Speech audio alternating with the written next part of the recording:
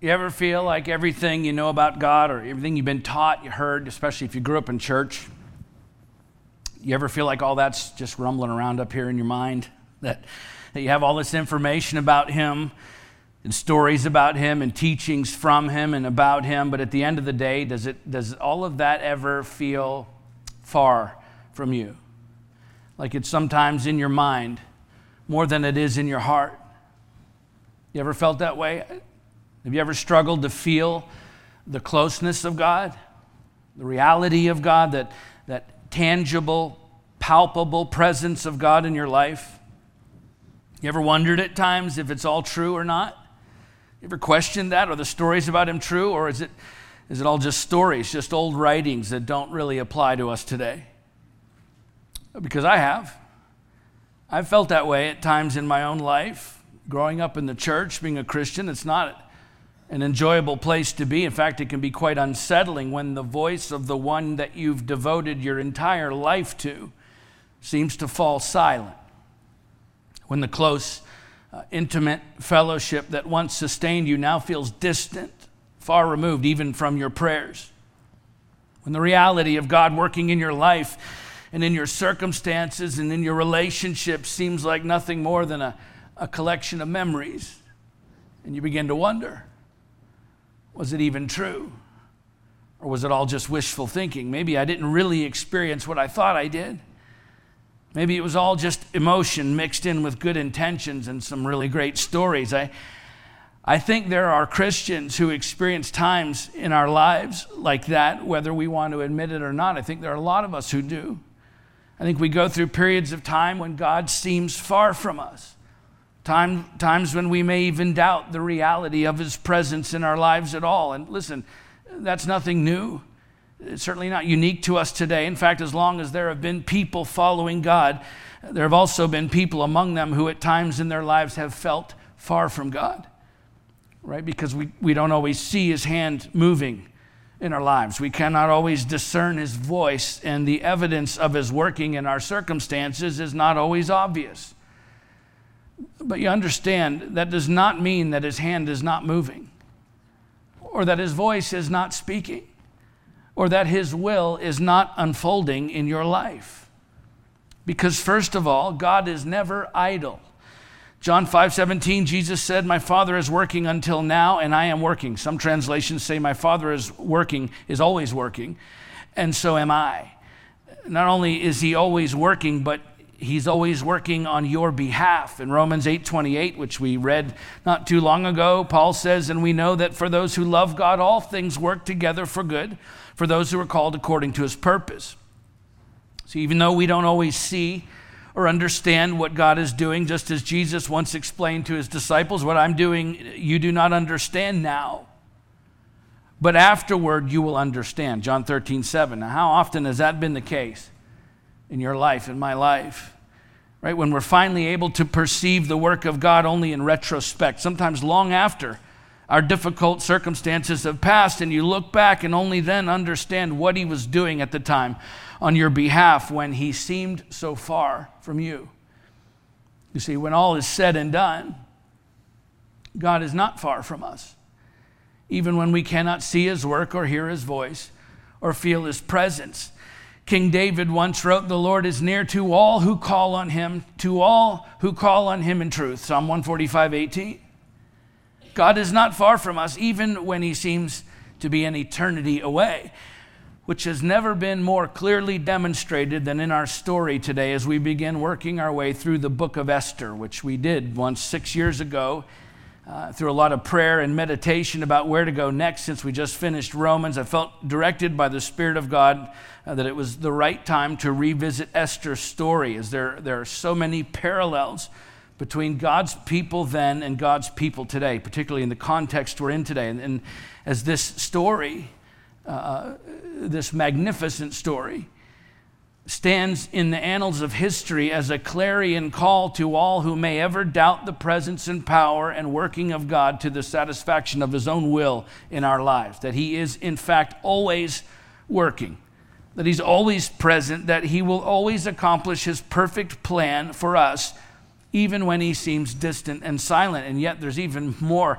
to this book, because not only is it full of relevant and poignant lessons for us concerning the providential and sovereign, albeit invisible hand of God working in our lives, believe it or not, Esther is also very much a part of our own heritage as his church. Because if the forces that were conspiring against the Jews in this story, if they had succeeded, the entirety of the Jewish people would have been wiped off the face of the earth, which means God's saving work through his people would have come to an end, which means no fulfillment of God's plan in and through Christ, and therefore no gospel and no Christian church. Okay, so just keep that in mind. Nothing less was at stake. If it wasn't for Esther, and specifically for God working in and through her, even when she couldn't see it or feel it or even sense it, if it wasn't for what God did for her and through her, then we wouldn't be having this discussion today. We wouldn't be having church today. If it wasn't for God's unseen hand working in ways that seemed an eternity away from the interests of his people, as we're going to see. And so as we read this story together, it's important we should never lose sight of the magnitude of significance that these events hold, not just for the Jews, but for all who follow Christ today. And really, this first chapter, just so you know, is really a long introduction to the rest of the story. This is really just a big setup for the rest of the story. Esther isn't even mentioned in the first chapter, so it sets the tone for the rest of the story, the chapters that we're going to get into in the coming weeks. So let's turn there together to the book of Esther. This will be a little different than what we're used to, again, in this first chapter today, and just some backstory here to set the scene. The Jews of Judah and Jerusalem were taken into exile by the Babylonian king Nebuchadnezzar when he sacked the city and burned the temple in 586 BC. And then later in 539 BC, Cyrus II, or Cyrus the Great, conquered the Babylonian Empire, overthrowing King Belshazzar, a successor of Nebuchadnezzar, with spectacular military strategy. It's described by the Greek historian Herodotus in about 450 BC. Incredible story. It's mentioned also in Daniel chapter 5. And then about 50 years or so before the time of Esther, Cyrus makes a decree allowing the Jews to return to their homeland and rebuild their temple using Persian resources to do so. And yet many of the Jews did not return to Jerusalem, and instead they chose to remain in the land of their captivity, which plays significantly into God's plan here, as we're going to see. And so it was Cyrus who founded the Achaemenid Empire. The Achaemenid Empire, the Persian Empire, which ruled for about 200 years until Alexander the Great conquered Persia in 330 BC. So during that 200-year period of Persian rule, King Ahasuerus, he's the lead character in this first chapter of our story, was the fourth king of the Persian dynasty between the time of Cyrus the Great and Alexander the Great. He was better known in the Greek as Xerxes the First or Xerxes the Great. So everybody apparently was great, okay? I don't get it. And he ruled from 486 to 464 BC during the time of Esther, while some of the Jews are, again, still remaining in their land of captivity. Some are returning to Jerusalem. So that's not only a little bit of historical context for the story and an introduction to the Persian king at the center of the narrative today, but it also highlights the fact that the Jews in this story were born into exile. Okay, at this point, the folks we're looking at were born into exile because even though they were given the choice to leave if they wanted to, that's why many of them stayed. It's all they knew. So when Esther was born, she was born into exile, as it was close to 100 years or so earlier before her birth when the Jews were taken captive by Nebuchadnezzar. Okay, so that's all is set up. Let's start to read it together, chapter 1, with the first 4 verses. Now in the days of Ahasuerus, the Ahasuerus who reigned from India to Ethiopia over 127 provinces, in those days when King Ahasuerus sat on his royal throne in Susa, the citadel, in the 3rd year of his reign, he gave a feast for all his officials and servants. The army of Persia and Media and the nobles and governors of the provinces were before him, while he showed the riches of his royal glory and splendor and pomp of his greatness for many days, 180 days. That's a party, right? So King Ahasuerus rules over the land from ancient India, which was the land around the Indus Valley. It's actually present-day Pakistan, all the way to ancient Ethiopia, which was the land just south of Egypt, which is actually present-day Sudan. So this is a massive territory, and the king sits on his throne in Susa, one of the 4 capital cities of Persia, which is a modern-day city of Shush in southwestern Iran. And the Persian kings, along with the royal court, would typically only winter in Susa because the heat was unbearable in the summer. So Ahasuerus decides to spend the winter there preparing for his invasion of Greece, which is known today as the Battle of Thermopylae, where the Persians ultimately failed to conquer the Greeks. The point being, there's this massive 6-month-long party thrown by the Persian king in Susa, which was not just a way to occupy their time during the winter or just to thank his loyal supporters because he's a nice guy. This epic party served a very strategic purpose for the king because he was attempting to build support for the coming invasion, which is why the military and key leaders were all at this celebration. So Ahasuerus had already put down rebellions in both Egypt and Babylon in the first 3 years of his reign. So you better believe he wanted to be certain that he had the loyalties of the military and key leaders before launching another major offensive into Greece. And Herodotus, the historian, records a speech given by the king where he promises to richly reward the leaders and armies who come to him the most prepared and equipped for battle. So verse 4 says that he showed the riches of his royal glory and the splendor and pomp of his greatness for many days, 180 days. So he throws this massive party to show off all of his riches. Why? In order to prove to everyone there that he could make good on his promises he was making to extravagantly reward those who supported him the most, right? So the king has an agenda here. This isn't just a random party. And the success of his agenda all hinges on his ability to present himself to all these people in a positive light, right? To the most important leaders and militaries in his whole kingdom. So losing face was definitely not on the king's agenda, right? He desperately needed to impress everyone who was participating, so he pulls out all the stops. Let's keep reading, verses 5 through 9. And when these days were completed, the king gave for all the people present in Susa, the citadel, both great and small, a feast lasting for 7 days in the court of the garden of the king's palace. There were white cotton curtains and violet hangings fastened with cords of fine linen and purple to silver rods and marble pillars, and also couches of gold and silver on a mosaic pavement of porphyry, marble, mother of pearl, and precious stones. Drinks were served in golden vessels, vessels of different kinds, and the royal wine was lavished according to the bounty of the king. And drinking was according to this edict. There is no compulsion, for the king had given orders to all the staff of his palace to do as each man desired. Queen Vashti also gave a feast for the women in the palace that belonged to King Ahasuerus. So again, this is the epitome of opulence. Right? And for 7 days at the end of the 6-month-long celebration, the king holds a feast in the court of his palace. And the custom at such celebrations was for everyone to drink only when the king drank. But Ahasuerus suspends that tradition for this feast so that everyone can drink as much and as often as they want to ensure that everybody's having a great time, right? And so he's also breaking with traditional Persian practice by having the queen hold a separate feast for the women, probably because of the sheer size of this party. There probably wasn't room for everyone in the king's court at the same time. So the king is doing everything he can here to impress. He spared no expense and held nothing back save one thing. There was one more prized possession that he had yet to show off, one more splendid belonging to impress his guest, and it was his greatest asset of them all, or so he thought. Let's read it, verses 10 through 12. On the 7th day, when the heart of the king was merry with wine, he commanded Mehuman, Biztha, Harbona, Bigtha, and Abictha, Zethar, and Carcas, the 7 eunuchs who served in the presence of King Ahasuerus, to bring Queen Vashti before the king with her royal crown in order to show the peoples and the princes her beauty, for she was lovely to look at. But Queen Vashti refused to come to the king's command delivered by the eunuchs. At this, the king became enraged, and his anger burned within him. So the plot thickens.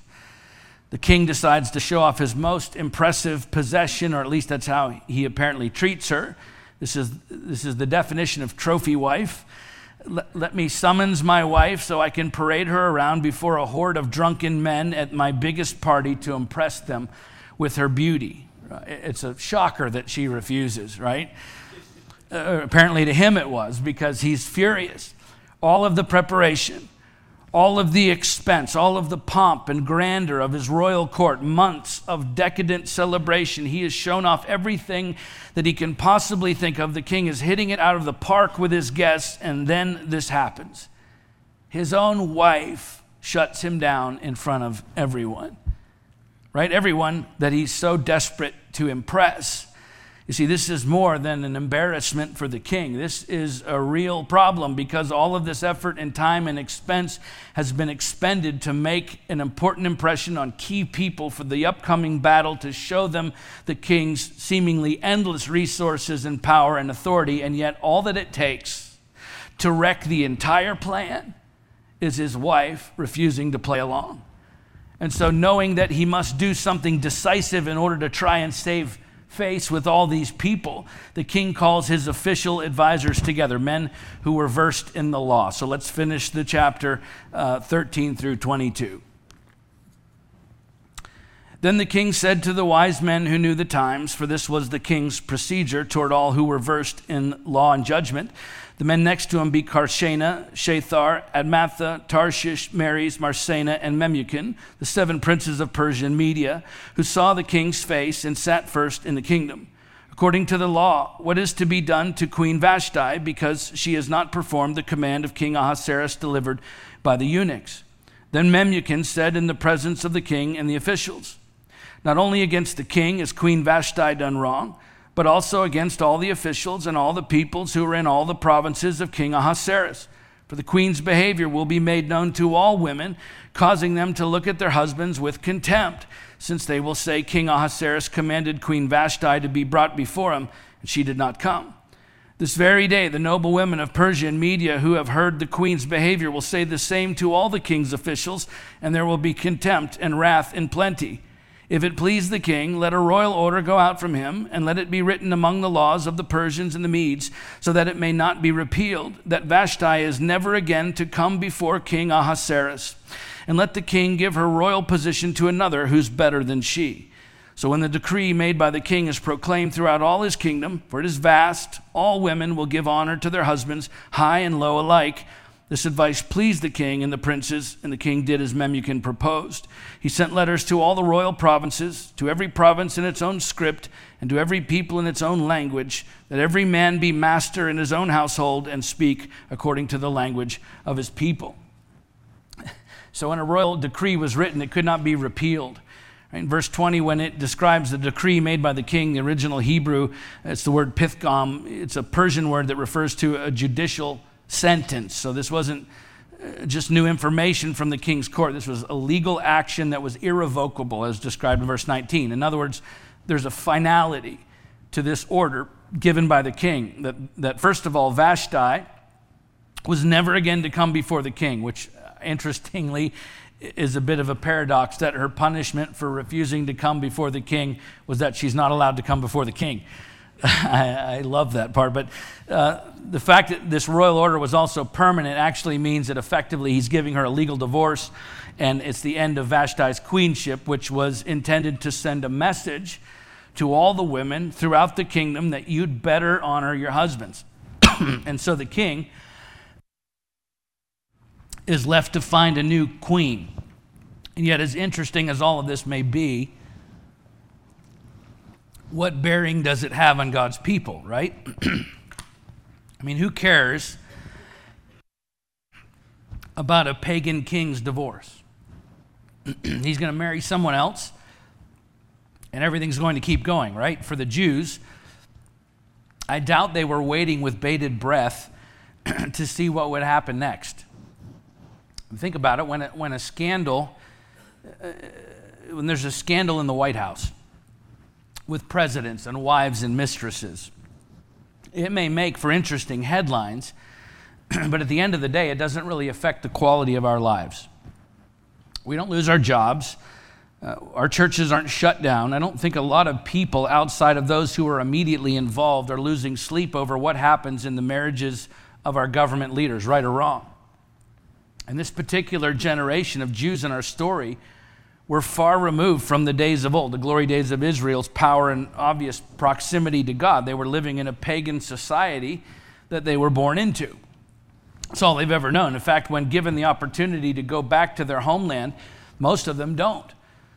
So I don't think they were very shaken by these events in the royal court, at least not yet. And they certainly could not see the sovereign hand of God at work on their behalf through these events, which are going to become clear in the rest of the story. Okay, at this point, they're oblivious to all that God was actually doing for them through these circumstances, which is profound, right? He, at the time, must have seemed far removed to them from their daily lives. To these Jews born and raised in exile in a secular culture that did not even recognize their God, I have to believe that for them, what was happening in King Ahasuerus' court must have felt completely detached from any possibility of God moving in their daily lives. But listen, Isaiah 55, 8 and 9, God says, "For my thoughts are not your thoughts," right? "Neither are your ways my ways, declares the Lord. For as the heavens are higher than the earth, so are my ways higher than your ways, and my thoughts than your thoughts." Obviously, we do not know, we cannot possibly know all that God is doing in our lives and on our behalf at any given moment in time. It's why in Psalm 37, David says, "Fret not yourself because of evildoers, but be not envious of wrongdoers, for they will soon fade like the grass and wither like the green herb. Trust in the Lord and do good. Dwell in the land and befriend faithfulness. Delight yourself in the Lord, and he will give you the desires of your heart." Commit your way to the Lord. Trust in him, and he will act. He doesn't say commit your way to the Lord when things are going your way. Trust him when your circumstances are just like you want them to be. No, he just says commit your way to the Lord, trust in him, and he will act. I love those last 7 words, trust in him, and he will act. In other words, when you find yourself surrounded by unbelievers, living in a culture where people neither understand nor want to understand your faith, and in your current circumstances, you feel an eternity away from God, even when he seems so far removed from you in your daily life, trust in him. Even then, continue to do the work he set before you. Stay committed, stay faithful to him, and he will act. Why? Because God is not far from us. It's what we're going to see in the weeks ahead. God working and moving on behalf of his people when they had no idea. Once they committed themselves to him, they begin to see him act. And not only is he not far from us, by the way, he's always working on our behalf today. Because his word promises us that when we commit our ways to the Lord, when we trust in him, he will act. Okay, this entire set of circumstances that is unfolding in the royal court is going to have profound life and death ramifications for God's people in the very near future. And yet at this point, they don't have a clue. It doesn't seem like God is doing anything. Do you ever feel that way? Nothing could seem farther from relevant to their lives or have anything to do with God being near them or working on their behalf than the fact that the king's marriage is falling apart. It may be scandalous, but what does that have to do with the God of Israel working for the salvation of his people? And yet that's exactly what was happening. God's hand was fast at work on behalf of his people in the most unlikely circumstances. See, God was not far from them then, and he is not far from us today. He's always working on our behalf. In Philippians 2:12 through 15, Paul writes to the church, "My beloved, as you have always obeyed, so now, not only as in my presence, but much more in my absence, work out your salvation with fear and trembling. For it is God who works in you both to will and to work for his good pleasure. Do all things without grumbling or disputing, that you may be blameless and innocent children of God without blemish in the midst of a crooked and twisted generation, among whom you shine as lights in the world." In other words, no matter how bad your situation may appear to be, don't lose heart. Don't grumble, don't complain. Yes, you're living in a secular society where there is evil in the world that is conspiring against you. That is true. But it's just as true that God is working in you both to will and to work for his good pleasure. So commit your ways to him. Trust in him, even when he seems far from you. And what will he do? He will act. Because no matter what's happening in your life, God is not far from us, which is wonderful. And yet I'm not sure we always believe that, because somewhere along the way, we got this idea that our proximity to God, our closeness to God, is somehow reflected in the favorability of our circumstances. In other words, the more favorable our circumstances are, the better off that our circumstances appear to be, the closer we must be to God. Listen, that perspective is not borne out in the pages of Scripture or in the lives of believers from the first followers of God right up to today. And yet it's actually really common for Christians who find themselves in difficult circumstances to ask God, where are you?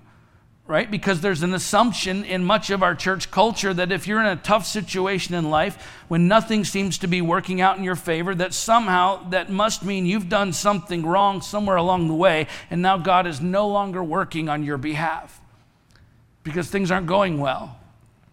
That God has somehow left you, or he's not close to you right now.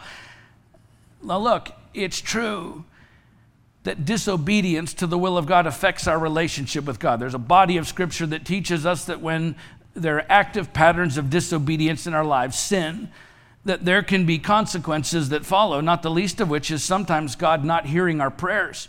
In John 9:31, a blind man healed by Jesus proclaims to the religious Jews who are questioning him, he says, "We know that God does not listen to sinners, but if anyone is a worshiper of God and does his will, God listens to him."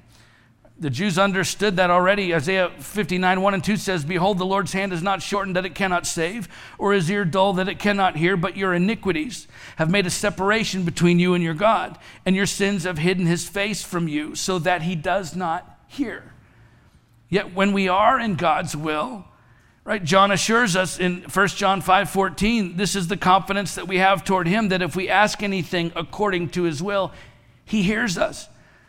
So disobedience to God leads us outside of his will and sometimes into difficult circumstances, which is why James said to Christians, confess your sins to one another and pray for one another that you may be healed. James 5:16. Peter wrote to Christians, husbands, live with your wives in an understanding way, showing honor to the woman as the weaker vessel, since they are heirs with you of the grace of life, so that your prayers may not be hindered.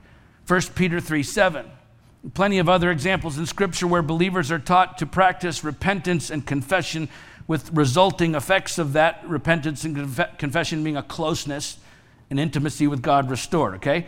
And so in addition to those verses, Hebrews 12, Revelation 2, others address the need for believers to confess and repent when we sin. And just a side note there, it's not that we need to get saved over and over and over again. I went to the altar every Sunday and I got saved like 498 times growing up, okay? No, what Jesus did on the cross is a completed work. So he doesn't go back to the cross every time we sin. Now, he paid for it all at once. So that's a finished work. In 2 Corinthians 5:19, Paul said, in Christ, God was reconciling the world to himself, not counting their trespasses against them and entrusting to us the message of reconciliation. So his work that atoned for your sin, for my sin, is finished. He said as much on the cross. It is finished. Our work, however, which is to be obedient to God's will, is never finished this side of heaven, which again is why Paul says to obey God as we work out our salvation with fear and trembling in Philippians 2. So it's not that our work in being obedient to God is what saves us. It is his work alone that saves us. Our work ensures that our relationship with him and our communication with him remains unfettered, unobstructed, which is why John says, if we say we have no sin, we deceive ourselves and the truth is not in us. If we confess our sins, he's faithful and just to forgive our sins and to cleanse us from all unrighteousness. So his work is a completed work, but we are still commanded by God to confess our sins and be obedient to his will. And so our disobedience to God, which is clearly outside of his will for us, directly affects our relationship with him. That's all true. So when people come to me and want to know why God feels far from them, why their prayers don't seem to be doing much, the first question I usually ask is there any unconfessed sin in your life? Or are you living in disobedience to his will in any area of your life? Because if you are, well, then let's deal with that first and make sure that you're not outside of his will for your life. Let's make sure that your prayers are not being hindered by your own disobedience, right? That's why in the second half of James 5:16, we read earlier, James says the prayer of a righteous person has great power as it is working. In other words, he doesn't say that the prayer of a disobedient person has power. He says the prayer of a righteous person has great power. So it's important when God feels far from us that we examine our own hearts and answer that question honestly and then deal with any unconfessed sin if there is any. Okay? However, if the answer to that question is no, there's no hidden or unconfessed sin in my life right now, then the next question I usually ask is, then why do you feel that God is far from you? And in nearly every single instance, the person will then begin describing some set of unfavorable circumstances that they're experiencing. That's ingrained in us, as if the favorability of our circumstances is somehow a litmus test in determining our proximity to God. We have to stop thinking like that because it's not true. The Apostle Paul experienced some of the most difficult and disheartening circumstances imaginable precisely when God was as close to him as he could possibly be. Okay, the favorability of your circumstances has absolutely nothing to do with your proximity to God. In fact, at times it's just the opposite. Psalm 34:18 says the Lord is near to who? The brokenhearted. But we assume that he's far from us when we're going through a really hard time. Listen, God is not far from us just because life isn't working out how we wanted it to or thought that it would. And we're going to see that in the next few weeks in this story. The scandal in the king's palace between him and his wife, it had God's sovereign and invisible fingerprints all over it for the sake of his people. The Jews couldn't see it. They were living in exile in a foreign country under pagan rulers who were squandering the nation's resources and committing every vulgar and dishonoring offense against each other inside the king's own court. Sounds vaguely familiar, doesn't it? And yet, while all of that nonsense was going on, God was fast at work for his people because he was never idle and he's always sovereign and he's always working. Which means he was using the sinful actions of pagan people to bring about a glorious result for his children, which they couldn't possibly see coming, particularly in the way that God was making it happen. To them, it was just another day in exile. Listen, be careful where you let your mind go in regard to what's going on in our country today. Be careful. You don't give too much credit to the pagan secular forces of evil at work in this world, in government and every other area of culture. Be careful. You don't give too much weight to what's happening there and walk around in fear and anger and anxiety. You understand God is sovereign over all of it. He's bigger than any force working against us in this world. And by the way, he is at work for you right now in all of it. Even when it seems like it's all falling apart and coming unraveled, things aren't going the way you want it to, be careful. Guard your heart and your mind. Because even though it doesn't seem like anything is happening at that level of leadership that's godly or remotely good or righteous, God is at work. We just can't see it. God was busy working all things back then together for good, as we're going to see, for those who are called according to his purpose. It's the same today. You see, the favorability of our circumstances is not the measuring stick for how close or how far God is to us. The Lord is near to all who call on him, to all who call on him in truth.